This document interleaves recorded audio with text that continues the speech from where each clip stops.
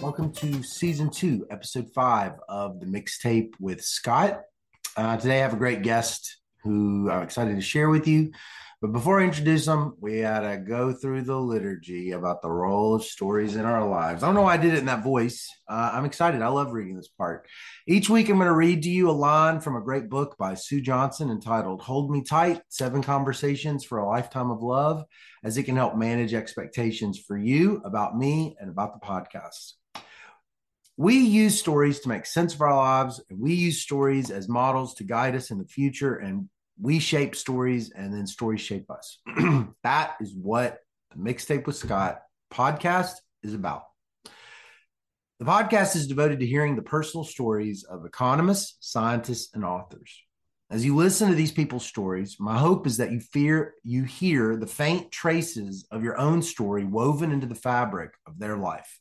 I hope that by listening without judgment to this person's life, you feel a sense of connection to them because we are all one and we're connected.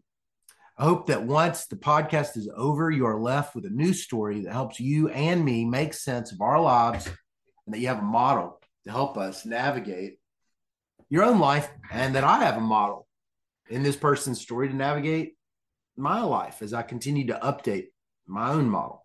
So with that, let me give a warm introduction to Dr. Paul Oyer, one of my favorite labor economists and authors in the profession. I have a fondness, as you may have noticed, for the labor economists. I like that tribe. Paul is a professor at Stanford. He's also a graduate of Princeton, which, for those who've been paying attention, has been, going back to season 1, a fascination of mine because it's sort of the birthplace of a renaissance in empirical micro under Orley Ashenfelter, David Card, and Alan Kruger to help kind of launch this, new worldview of doing applied work. And Paul was there. And Paul is also the author of several great general interest books that I love that explain economics to normal people.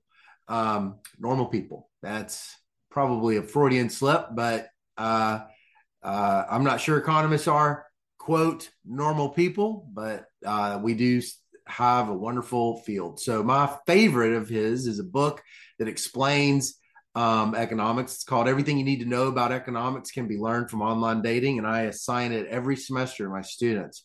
It's the only place you can really learn a lot of the new labor at that level. He also has a new book on sports that accomplishes much of the same thing. Thanks again to Paul for sitting down with me and letting me eavesdrop on his life as he walked me through it. I'm Scott Cunningham, the host of the Mixtape with Scott.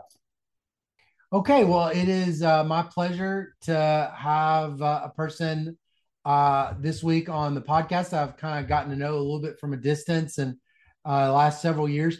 Dr. Paul Oyer from Stanford University. Paul, thanks for being on the podcast.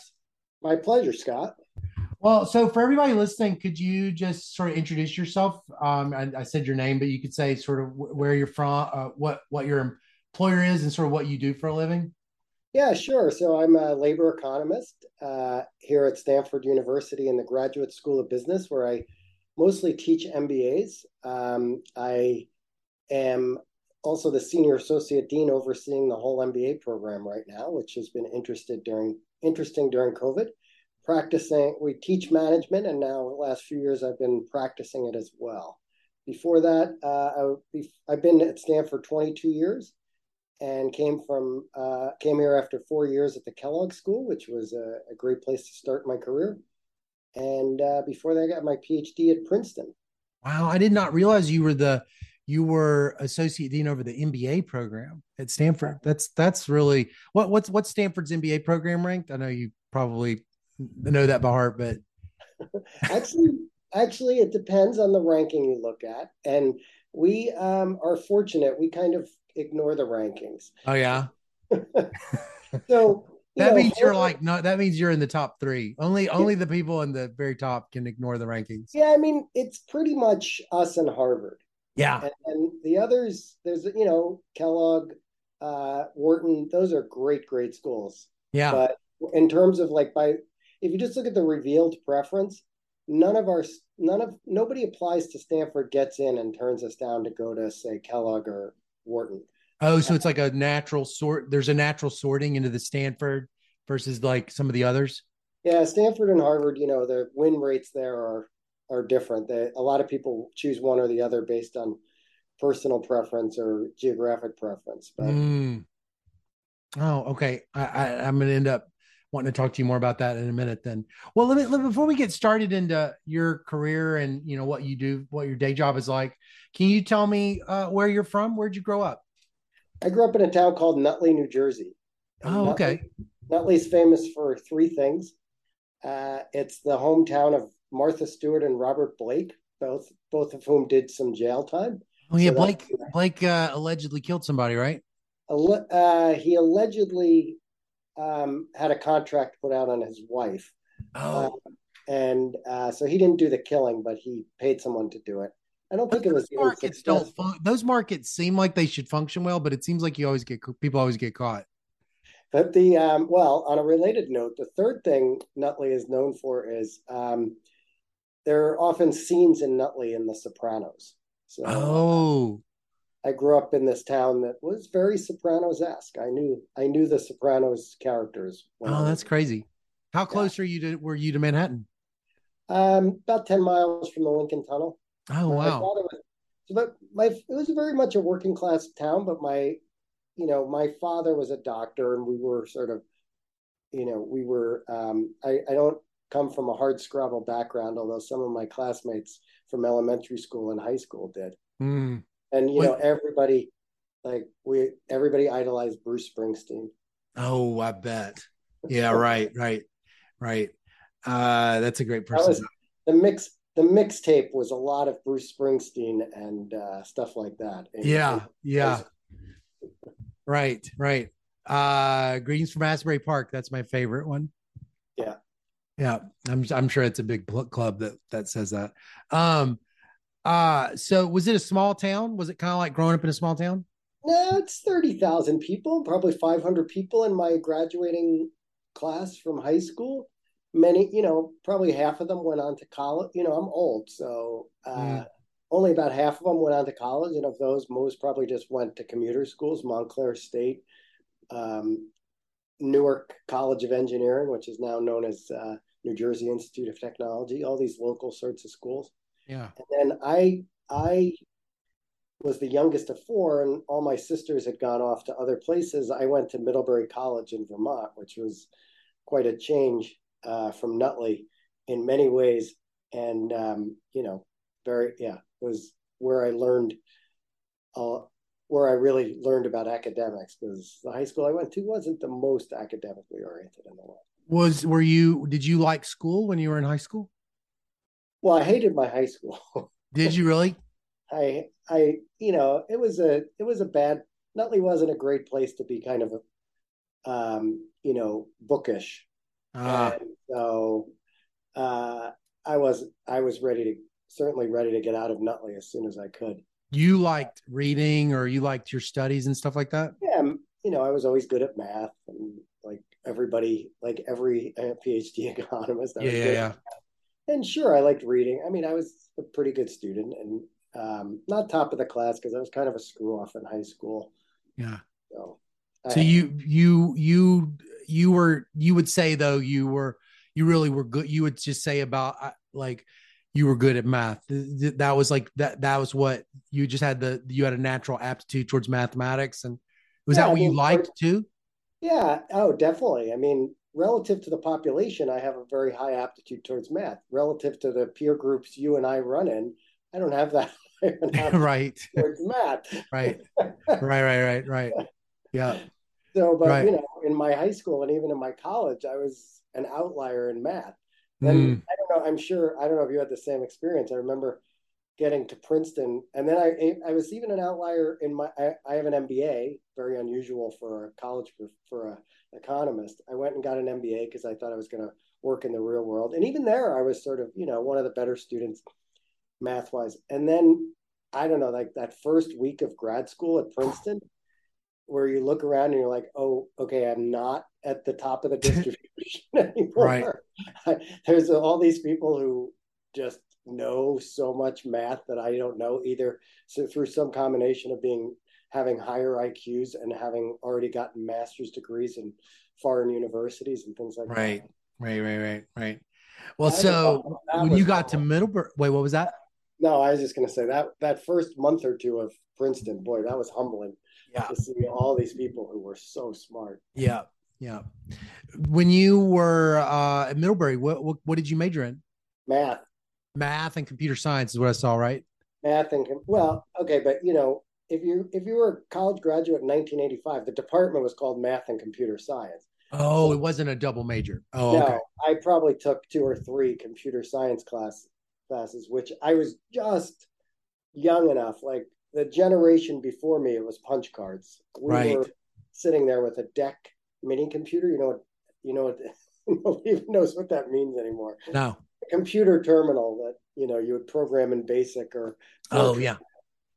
Yeah. So you were like, what? Were you learning basic? Were you learning like Pascal or C or anything like that? BASIC, if I remember correctly, it was BASIC, Fortran, and C. And C. No, no, no. C was later. Maybe that was when I was in grad. Maybe that was when I was in my MBA program. Yeah. Basic, Fortran, and I don't know, Yeah. Cobol, Pascal. I don't even remember. But did you take any econ when you were at Middlebury? A little bit, but not much. Just a few classes. Would you take I took why'd you take any? I thought I might be interested in it, and I was, but I just got going down the math track. Not sure why. I mean, I actually wrote a thesis, which God, I mean, I can't even tell you how bad it was. So bad. It was about like regression in the stock market and something. It was like probably the most, like especially as a guy who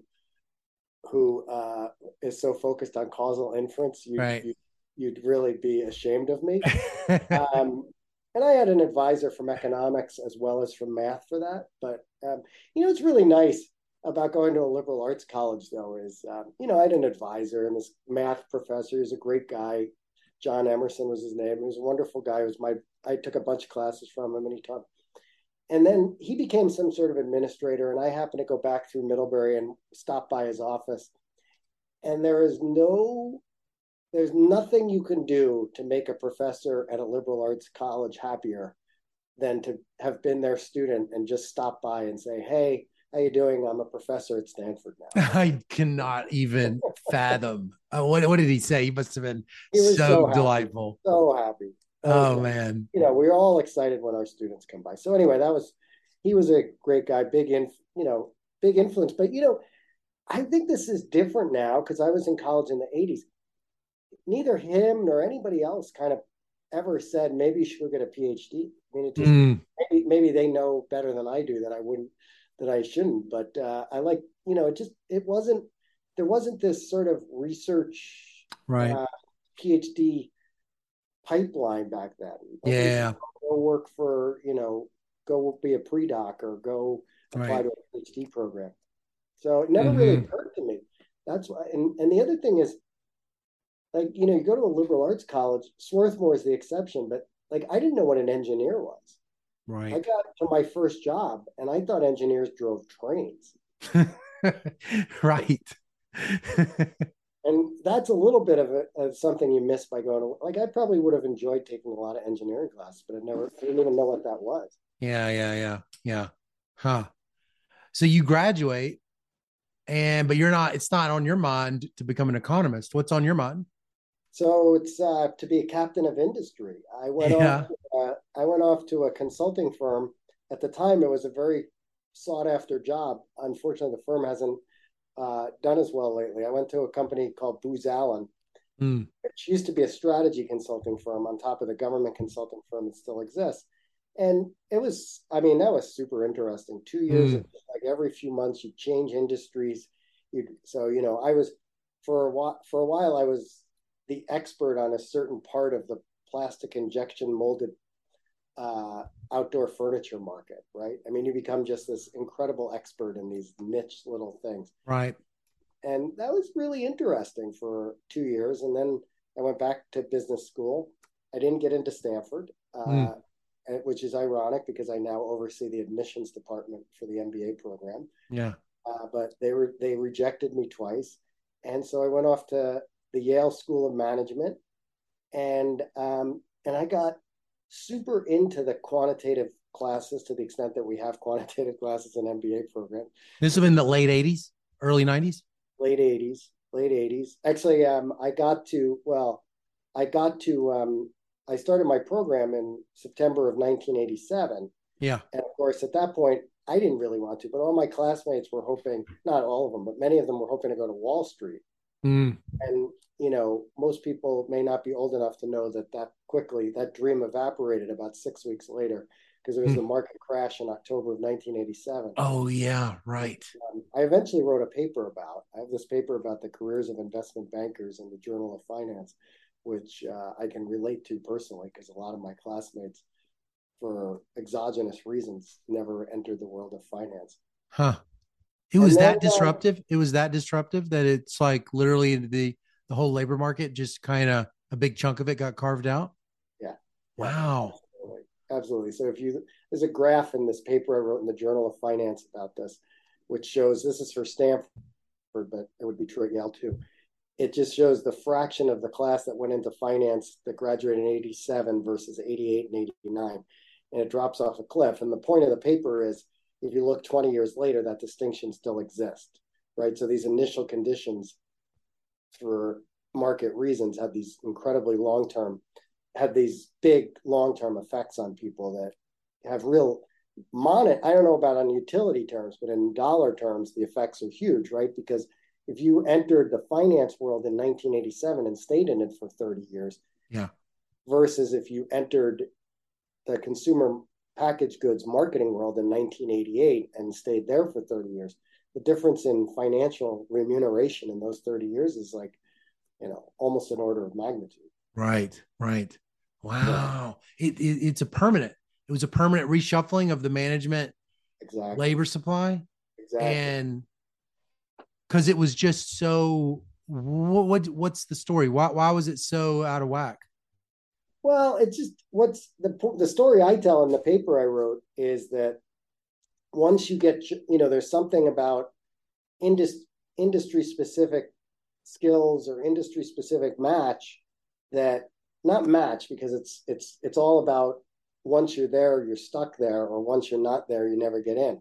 So it's shocking. Like when the market picks back up, people aren't moving from consumer packaged goods back into finance. Yeah. They missed the boat when they graduated, and that's Right. the end. Yeah. Yeah. Yeah. Yeah. And so, the story I tell in the paper is that investment bankers are made, they're not born, Mm. right? So Mm. and then but I went off. I was never that interested in finance, but I really got into these like production and operations management, these operations research type classes when I was at Yale. So I went off to work. So in 1989, I graduated. I went off to a high tech company called 3Com Corporation, Mm. which is pretty much out of. I had some stock options and whatnot, and those were worth exactly $7 and over my entire career, I think, if that. And I went to work there in production because back in the late 80s, this was 1989 when I graduated, people still made things here in Silicon Valley. So I moved out to Silicon Valley and I worked on the production floor in Santa Clara, California for this company. And we made PC boards and other sorts of things that involve production. And, my job was to plan the production line and to, do things like that. And for a while, I was kind of applying these techniques we'd learned in our MBA program, but it just wasn't that exciting. I mean, the real world. I quickly decided the real world was boring in relative to, like I always. I mean, this won't like everybody who goes on to become an economist. I liked playing with numbers. I liked spreadsheets, things like that, and Yeah. the job was just kind of meetings and whatever, which is You, ironically what I do now. But you thought maybe you would go on to become like a path to CEO or something like that, but I you mean, like learned kind of quickly you learned something about yourself or something about the job. yeah, I learned something about myself. I didn't see I didn't at the time have a lot of interest in climbing the corporate ladder, and I wanted to sit around. I didn't know it existed yet, but I wanted to program in Stata. I, I didn't know that's what I wanted to do, but that's what I wanted to do. And somehow I figured out this whole idea of becoming an economist. And and I called up Sharon Oster. I don't know if Yeah. Sharon, Emily's mother, who was I had taken several classes from during my MBA program, and I called her up and said, I was thinking of becoming an economist, and she's the one who said, well, and for reasons I have I can't even remember the reasons for this.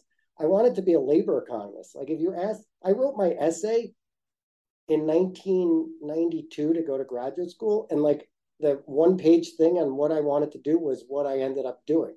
Like I said, I want to study personnel economics. I didn't say those words because I didn't know they existed. And I said, oh, I want to study labor market problems and how firms solve these problems and things like that. Mm. Why I was interested in that, I have no idea. Was Lazier already doing work on that? Was that in your head at all? Lazier was doing, but I didn't know anything about Lazier because I called Sharon Oster and she said, and I described what I want to do. And she said, oh, you should apply to Princeton because Oh, Princeton's good at labor economics. And I right. was like, all right, I'll apply to Princeton. And, maybe she mentioned Orley's name. And like, so I applied to Princeton. And this is a great, this is where I had the most luck that I know of in my whole life. I applied to Princeton, and I'd been out of undergrad for 7 years, so I send my application in, and my test scores are fine, my GPA, all that, so that's not going to hold me back. But it's not going to get me in. The people applying to Princeton, but it put me in the running, and my file got assigned. I was told this years later. My file got assigned to a member of the faculty who was on the admissions committee, and he said, oh, this guy has an MBA, he's been working, he's not going to really be serious about this, let's reject him. And the administrative person in charge of the administrative person who sends out the rejection letters or whatever from the PhD office at Princeton's economics department, she apparently reads my file and says, well, he says in his essay he wants to do labor economics. Mm. So let's send it over to the industrial relations guys. So they sent my file to Hank Farber and David Card, and they're like, yeah, let this guy in. I mean, if she hadn't sent it over there, I would have been rejected. I probably wouldn't have gone to grad school. Wow. I wouldn't have bothered. The other place I got in, I didn't get funding. I probably wouldn't have left my career to go back to grad school if it hadn't been for this. I got into Princeton. They gave me the IR section fellowship, which was the biggest one in Princeton. So What does that mean? I don't, I know that in the history of design based causal inference, it's really the story is of Princeton's industrial relations section, as it seems like with Orley and Card and Kruger and all the students and everybody. But I don't really understand what is the industrial relations section. It's like the Hoover Institute, or it's like an endowment or something. Yeah, it does have its separate endowment. So Princeton has a lot of little centers. I guess section. I don't know what we would probably call it, a center here at Stanford, and they have a lot of little centers. There's one for development economics that was Angus and Deaton and Ann Case when I was there, and there's other people now. There's all these. There's one for finance that wasn't there when I was there, but it's become a big deal. But I think the first one of these of any real meaning was the industrial relations section, which was financed by. There's a book out. They've sent a book out. I think I have it on my It's not. I thought it was on my coffee table, but it's not. Anyway, and Al Reese was there, and all these other people, and then Orley came through, and and they just had the biggest endowment of anything like it. So we were very well funded, even back in the 90s. Not by modern standards, we were terribly funded, of course, right? But by standards at the time, I would have plenty of money to work as an RA every summer for Hank Farber, and if he didn't have anything for me to do, I would get paid as an RA to work on my thesis. Right.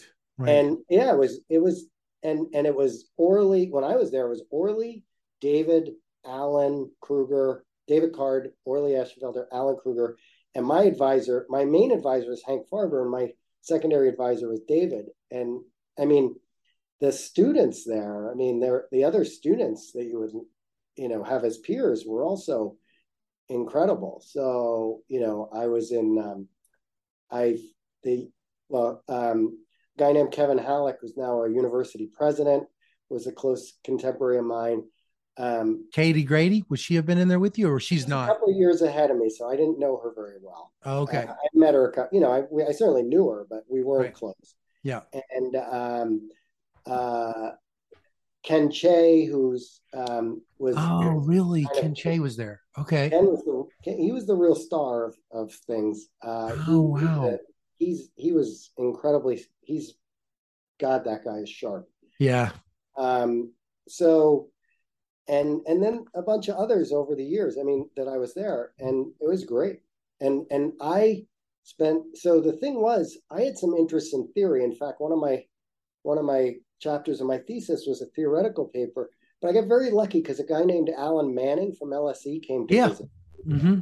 and Alan helped me a lot. And then on top of that, Hank was a very good friend and co-author of Bob Gibbons. And at some point, Hank hooked me up with Bob, who both helped me with some of my papers and probably more importantly, wrote me a letter on the job market and knew Mm. which people at which business schools would find what I did interesting. And there was Eddie, of course, but I didn't get a job at Stanford. Who was interested?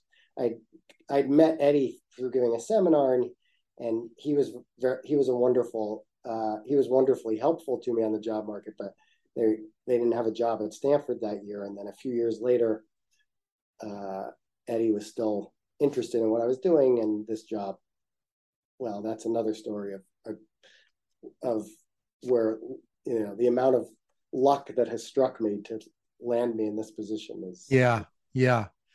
I mean, what do you, what's sort of the, if you had to guess, what was the value added or the treatment effect of Princeton's, at that time for you in your personal life? How are you different? Oh, you mean relative to if I'd gone to another school? Exactly. Yeah. Yeah. Or even somewhere else within Princeton if you hadn't have been in the industrial relations section. I think it was high, but not like. I mean, obviously there were students at that same time who went off to Harvard and worked with. Uh, that was pre Josh Angress. I'm trying to think who it would have been, but anyway, there were other good places to become a good labor economist. Mm. I think maybe Princeton was the best, but there were other places. So Well, it's hard to say. would Boy, you have I mean, said, like we think about causal inference and like, natural experiments and instruments and, you know, like explicit counterfactuals and all that stuff. Like it's like a coherent thing, yeah. but like, did you sense when you were there that it was like you were getting a slightly different take on empirical ways of doing analysis than you would have gotten at like Harvard or anywhere else? Did you feel like there was something unusual about your, of course you don't really know, but is it now looking back? I it's hard to say. I mean, I think maybe with a couple of exceptions, Harvard being one of them, I think I did. I mean, you would go into seminars I started going to the labor seminar the week I arrived because they'd given me their fellowship, and I figured I might as well learn as much as I can. So even though I was still like treading water in core microeconomics Yeah. class, I would still go to the seminar just to see what was going on. And of course, two things were different there than some other places. And one is exactly what you're saying, the focus on causal things. But then the other thing is Princeton back then was a pretty theoretical place. Mm. And I think they weren't there was nothing really going on structurally. There was no structural work going on either, at Princeton or among the people that they were working with. And Right. yeah, so there was a real focus on empirical methods. I mean, Hank Farber used to say at the beginning of like within 5 minutes of every seminar, okay, what are we regressing on what? Right. Right. So Right. that was that was that was a real distinction relative to some because at the time a lot of the world was in the early 90s, a lot of the world was focused still on game theory. Yeah. Right. Because you mentioned Bob Gibbons. He's got that applied game theory book, right? That Yep. it's kind of like Yep. a yeah. So you were kind of sorting a little bit into this into micro like not necessarily, I mean, like you were doing theory, you were kind of interested in economic theory, but you're this full blown modern labor economist too, with all this empirical work. Yeah, but I mean, I do very lowbrow theory. Sure. Sure. Yeah. Yeah. Yeah. Right. It's like very very. I mean, and I don't say that like I don't even think of that as a negative thing. There's not enough lowbrow theory anymore. I mean, Eddie Lazier, who's my favorite economist ever, made his career like the impact he had on the profession doing lowbrow. He did a little higher brow than me, but lowish brow theory is amazing because if you doesn't matter the it's really about the insight in Mm, my mind, not the technique. right. I have Right. I have a lot of colleagues in the profession and even on this hall at Stanford who might disagree with that. But Yeah. What's so special about him to you, about Eddie Lazier? Eddie, he's the most natural, and he was the most natural economist you've ever met in your life. I mean, I used to joke that he won some award, and what I said about him that night was, I'm pretty sure on the day he was born, he weighed the costs and benefits of leaving his mother's womb, right? So, I mean, he saw the heart of every economic. I mean, like he just saw the economics of every problem Yeah. so naturally and so immediately, and Mm, just And the other thing was like you can go to seminars and I'd be like bored out of my mind, not paying any attention. And Eddie could, I mean, like he loved it so much, he would still be asking the most, penetrating and interesting questions of anybody. So that's mm, one thing. I mean, the other thing that was great is that then translated into he wrote these papers that were so simple. Like you'd read the abstract and I was like, well, I don't need to read the paper. I got the point. And it's like, right. why didn't I think of that 10 years ago and write that model down? Mm, So and then on top of everything else, on top of the research, I mean, Eddie was just like he was a true mensch, right? This mm, was a guy who gave more in terms of public service to the mm, profession than anybody. And as I often say about him, it's very ironic because he was also the most hardcore, rational, Homo economicus believer. He was not a friend of behavioral economics, shall we say. And mm. yet he was despite that, he was like one of the great providers of public goods in the profession, despite the fact that he would never model somebody acting in the way. Right. Right. Right. Um, I think uh, I think that you've managed that's actually, I see in your book, the everything of course, I'm the biggest fan of that book that's ever lived. You're I, my I best. really, I You're really definitely think my that best. book, it's unreal. It is unbelievable. I really think it's like the thing about that book, everything I want to know about economics I learned from online data. I have several. I give it away, and um, the thing is that I don't think a lot of people know is like there's like a genre of economics, which is the book I'm going to assign in principles that won't be the textbook, but I'm going to assign it to genre. And it's like Ken Elzinga's Fatal Equilibrium, which is a detective story of a guy that uses economics to solve, crimes. Russ Roberts' Invisible Heart, which is a romance novel. And then there's like Stephen Landsberg's Armchair Economist, Paul Krugman's Accidental Theorist, even for Freakonomics kind of fits that, but those four kind of are more of where I see your book, the books that you write, which is like this whole it's like you explaining how economics is so broadly applicable to all of life. And and so to do it, to pull it off is just like a feat, because you have to like somehow make all of this economics sell at this really attractive level without it feeling like a gimmick.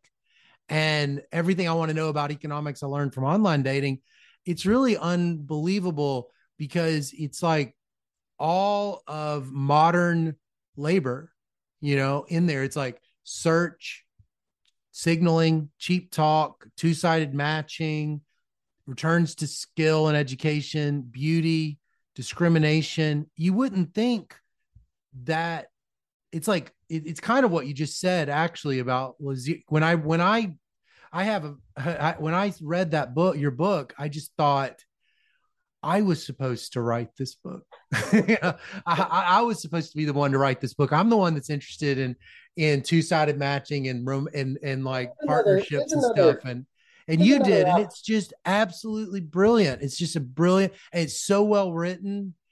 I really think it's a fantastic book. Thank you. That is very kind. I mean, so when did you start having now you've written a new one, An Economist Goes to the Game, and I want to hear about it, hear about it. But when did you start having these books inside you? When did you notice there were these books inside you? Well, these books inside me, that's a really interesting way of putting it. And by the way, this last one, the sports book, I mean, it just took so long to get it to where I wanted it. So the dating book is like very quick. It just came right out. And maybe that's because the process of dating didn't last that long. I was lucky. I found my wife after a year or so. Yeah. Whereas the sports thing has been a long time, a lifelong thing. I think I was just ready, to find new challenges. Mm. And I'm, I get a lot of grief for the book, especially the dating book. The online dating book, you get grief from it? Yeah, serious economists think, well, why are you writing instead of writing a paper for Econometrica? And right. And my view is, I mean, more power to everybody who's only spending their time writing papers for Econometrica. That's great. But like, what writing papers for Econometrica doesn't make us useful. Mm-hmm. Helping what people write in Econometrica, helping that influence the way people think and learn. That's where things are useful. Yeah. And you could do that in a policy way or something like that. And I just did it more. I've always been like, okay, well, let me see how I can help some people see the value of what we're doing. Totally. And I didn't, the book the dating book just kind of arose out of nowhere. I went on my very first date and I wrote an email that night to a good friend of mine explaining what had happened. Yeah. And she wrote back and she said, "Oh, you should write a book about this." And I was like, nah, but then, I don't know, maybe that is what really got the idea going in my mind. And then, but if you go out and start online dating and you're a labor economist, yeah. I mean, it just really is. It is like, it's the idea of doing this in a dating context is a bit gimmicky, but like, it's not that gimmicky. Oh, that's the thing is, and I guess like this is probably because I study these, technology matching sexual markets and stuff, but it's not gimmicky at all. It's completely the right way to think. I mean, in my opinion, it's like literally the way to understand what these platforms are doing. I think what's really kind of interesting, that's why I always kind of think is so neat about it is, when you teach principles of micro, which you probably don't teach that class, but like when you teach principles of micro, you do teach it. Well, it's like you don't get into necessarily all this rich stuff because not all the textbooks have things like heterogeneous. They don't have a lot of heterogeneous stuff, and so because it just takes so much time to build to it, And it's like, I always kind of wonder how, in 100 years, how are we going to be doing this? Because everything interesting is growing at the extensive margins. And like, I don't know how you ever can get to this because of how long it takes to cover production functions and cost functions and stuff. And so, well, it's like, this is the only way. Your book is like the only way I know how to tell students about this book, and Al Roth's who gets what, is a way to talk to people about modern markets have a tremendous amount of matching.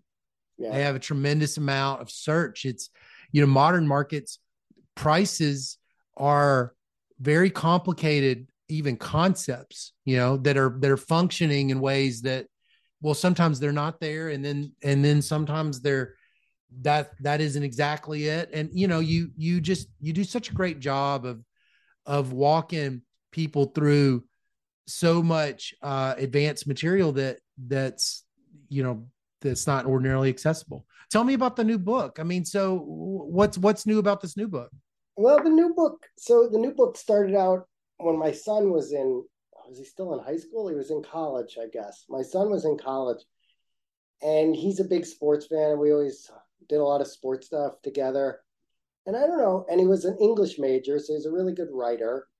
And we just started talking about, well, maybe I could do what I've done in the dating context, in the sports context, with his help, and it'd be kind of like our story of sports together. And it didn't quite work out exactly along those lines for two reasons. One, he got older. By the time we got this done, he was older and had his own life as a lawyer, and you know, and he's basically a communist who doesn't believe in markets anyway. So that became a little bit of an impediment too. And the other thing is like some of the, oh, let's tell our story.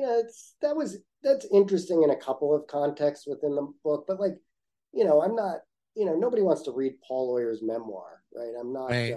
So the book actually starts with my son hitting a home run in his little league game, and there's a couple of other little vignettes from our own lives, like I explained mixed strategy through our when he and I used to play ping pong, right? Because Mm, as you know, ping pong is basically just one big mixed strategy game. Um, and but then it kind of diverged, and I started writing these other. I started writing. He helped do some of the research on this, and I just started thinking about, well, what are topics in sports that where economics is really important, and of course, there's many of them. mm, And I got hooked up with this guy at Yale. You published your book at Yale, but I think you had a yep. different editor. My editor's name was Bill Frucht, and he was really interested in this and incredibly patient with me, as the book has ended up taking quite a bit of time. But yeah, I mean, there were a couple. I think, again, it's a little different from the dating book in that it's not all labor economics. So Right. like the second chapter is about is about comparative advantage and natural advantage, and it's why are some countries so good at certain sports. And Mm, the first chapter, I guess it's kind of labor economics. It's about youth sports and whether you should invest in your kid's sporting career. But that's those, the and those places are probably some of the most surprising things in the book. Like if you look, there's a discussion in the part about youth sports about how, you know, I take people through the fact that everybody says, oh, you should play sports because you learn teamwork and you learn this and discipline and that. And if you look in the data, there's just nothing to back that up. I mean, as a causal inference guy, you'd love it, right? The correlation between youth sports participation and future income is high. right. The evidence that there's a causal link He's is, pretty slim. yeah. Yeah. I mean, like that's you were incredibly generous there when you said it's pretty slim. Hmm. Hmm. And so, it looks like, so the conclusion is for most of us who are sort of middle class, for people who are middle class or upper middle class, you probably don't want to invest in your kid's sports career for investment purposes. Right. You want to do it as a consumption good Yeah. because, youth is the most, economics is the study of scarce resources, and our scarcest resource we have of all is our youth, right? Yeah. Yeah. So sure, play sports because it's fun and because you're going to have these memories, but not because you're going to even, and maybe you get a college scholarship, but even the numbers there are very Right. not very close. But the counter example to that I give is Kevin Durant. So Kevin Durant was 6'8" and 6'8" when he was 13 and incredibly athletic. Mm-hmm. And if you look at like the demographics of someone from Kevin Durant's background, very humble background, African American guy, single mother from the city. If you just look at kind of like, you take the Raj Chetty type look at this and you say, well, what are his chances in the regular labor market of moving up in the world? Mm-hmm. They're not that good. Mm. But when you're 6'8" and you're athletic, Yeah. the fraction of people with that background who can then go on to be star athletes is high. Right? Mm. You can make it in the NBA if you're already 6'8" and athletic when you're 13. Yeah. And so as a result, the best estimate I have is that there are 300,000 African American men, 320,000 African American men in the United States right now who were born in 1988. Okay. And of those 320,000 people, Kevin Durant makes 1% of the total income of that group, right? Mm. And NFL and NBA players make like 6 to 7% of the number for a group Mm. of 300,000 people. Mm. So, the labor market prospects just weren't Right. that are not that promising. Right. And some of the kind of rolling the dice made a lot of sense for some for people, at least if you were already 6'8". You need to Having know but you can tell with your family Yeah, you to can some tell degree. to some degree, but not, the other example I give in the book, which is somebody who it paid off just as well, but it wasn't as obvious a good bet at the time, is Russell Westbrook. Yeah. So this guy is incredibly talented when he's 13 or 14, but he's not that tall. Mm. And like for every Russell Westbrook, there's 100 or 1,000 guys who put in all that effort and are now, not making any money playing basketball. Right. But for Right. every Kevin Durant who's 6'8", there's maybe only one or two others Yeah. who put in that effort and it's not paying off. Well, let me ask you something. So, this whole being able to image and likeness, policy change with the NCAA. I'm just curious, what do you think is the marginal, how is the marginal athlete being affected by that along all the margins you've thought about the ability to profit as a student? Yeah, not very like that. The name, image, and likeness stuff is great. Don't get me wrong, right? There's Mm-hmm. markets. Like, let's let people capture their value in the market, and let's not exploit workers, college Yeah. athletes, a class of workers. Right. So I'm all for it, but it's not having a big effect beyond. I mean, if you look at college athletes, very few of them bring in real revenue in a way that is going to change that anybody's going to pay them a lot to Mm. be associated with them. Mm-hmm.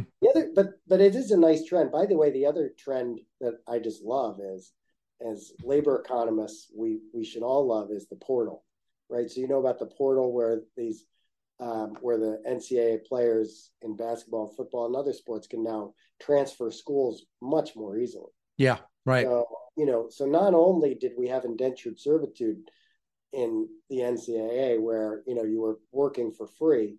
Well, you get a scholarship. I mean, there's some value, but Yeah. you're working for free. We're certainly well below marginal product of labor for many of Oh, the yeah. Yeah. Yeah. top players. Now, at least you can, take your efforts to the place where even if you're not going to get a direct financial return, you can move to wherever you're going to get the best individual return in Yeah. whatever way. Do you think that was economists that were helping involved with that? You think about like in economics, well-defined property rights involve transferability, transferability, exclusivity, and enforceability with like pollution. So it's like, but it doesn't seem like the goal ever of the NCAA was like, make sure these labor inputs are, getting priced correctly. I mean, it's like, but like, did economists have any involvement in any of that at all? I don't know. It's a good question. I actually don't even know how it Yeah. all came to be. Yeah. I mean, Ed, how did the portal come to be? I mean, I know how the name, image, and likeness stuff came about, right? There was a Supreme Court case, and then various states started changing things. But I don't honestly know how much economists were involved. Mm. There must have been economists involved in some of the court cases. I'm sure there were expert witnesses in the Ed O'Bannon or whoever it was cases that opened some of this up, and that's got to go way back. Like, I don't know how much you know about the reserve clause in baseball, right? But in the old days, baseball players also made a lot less than probably their marginal product of labor because they had two choices: play for the team that signed them in the draft, or do something other than playing baseball. Mm. And when they were allowed to start being free agents as a result of kind of indirectly this case involving Kurt Flood and then some negotiations afterwards, there must have been economists who were expert witnesses and influencing those cases. But I don't actually know I've not heard the of that direct input. There was, I mean, I do know economists were writing about this. So Yeah. the field of sports economics is not that well known within economics, but a couple of people are real giants who wrote about the reserve clause. Gerald Scully, who I believe is somewhere in Texas. Yeah, he's somewhere in Texas, so you may see him at a conference now and then. A guy named Simon, was it Rottenberg? Oh, I can't believe I'm blanking on his name. The father of sports economics, who wrote this paper about the reserve clause back in the 50s. So economists have been studying this a long time. I'm not sure to what degree we affected the actual outcomes of any of this. I'm sure we did, but not in a public way. Right. Well, I know it's top of the hour, and I love talking to you. I have one thing I want to end with. On TikTok, there was a theme that went around where they would say, "What's something that lives rent free in your head?" And then people would play funny clips of scenes from movies that like they sort of said lived rent free, meaning you gladly let those memories stick around. So what's a paper in economics, now that you're an old man and you've been around the block for a long time, what's a paper that you've noticed has lived rent free in your head for a while? Wait, let me make sure I get the premise of the question. Like, what's a paper that I just think about and has an influence in the way it's not a paper that you would say, well, this is my favorite paper or this is the best paper. It's a paper that you just have noticed over the years that it's one of the handful of papers that you just kind of remember a lot or you think about a lot. Such a good question. So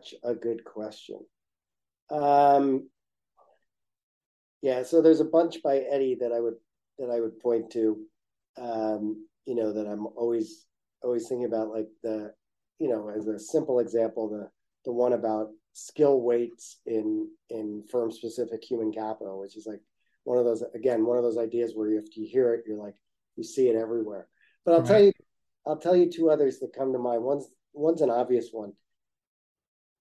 Have you gone back and read this Spence signaling paper anytime recently? No, I haven't reread it in a while. No. I mean, that's such a great paper and such an insight. Right? Yeah, totally. But I'll throw one out off the wall that is a great one. That one is one that I think about all the time. I think about signaling all the time.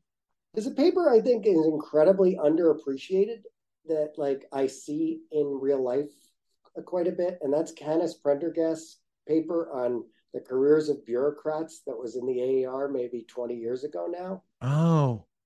And basically, this is in a world where it was about in a world, it's a simple Eddie simple model. There's not, the technique is not the contribution. The idea is the contribution. But basically, I won't do a great job of marketing this paper for poor Canis, but I'll try. If you're in a world where you can't pay people necessarily, or well, you can, where it's hard to line up incentives, like a bureaucracy is the example he often gives, where you can't use pay for performance. You want to hire people based on their preferences. And it just depends on the situation you're in exactly how you do that. So in the way he lines this up, this explains why you want doctors who are sympathetic or not with their patients. You want social workers who really care about the people they're working for.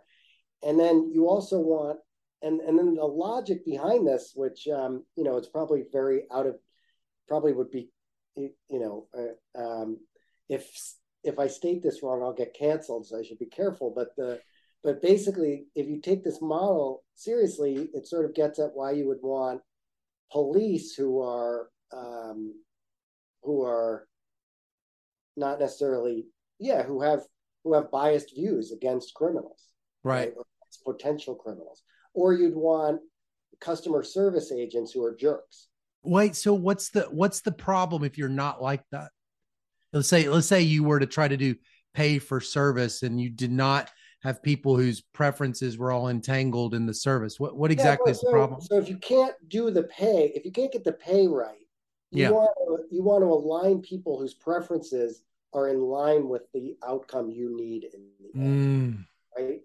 And then anyway, he wrote a bunch of papers that should have been revisited during the George Floyd stuff, because he then looked at this empirically in police settings and talked about how these types of ideas affected the behavior of policemen and so police officers and the like. Wow, yeah. So you've got to somehow, but then that means you've got to get ex ante. The firm needs to get ex ante reasonable signals of preferences, or make the job attractive in a way that people or allow them to right. You've got to either, if you've got this job, but that's the problem, is if it's got to be attractive to those who have those preferences and not attractive. I mean, in some ways I could imagine lower compensation almost being part of the design, because you've got people that are getting compensating differentials from the work itself. That's exactly part of the insight. Oh, that's fascinating. The career of bureaucrats. I can't remember the name of the paper. I'll find it. Okay. I'll follow up with you. That's great. Well, it's so nice to see you and talk with you. It's Canis Prendergast at the University. There's no way I'm going to be able to know how to spell that. I'll ask you afterwards. Okay. Well, it's really nice to chat with you. And I'm excited about this new book being out, and I'm going to get to assign it. And next, it's going to be hard for me to ever not assign the online dating book, though. So I'm a grown up. I can work through that. I appreciate that. That's very kind of you, Scott. All right. You have a great day. Thanks very much.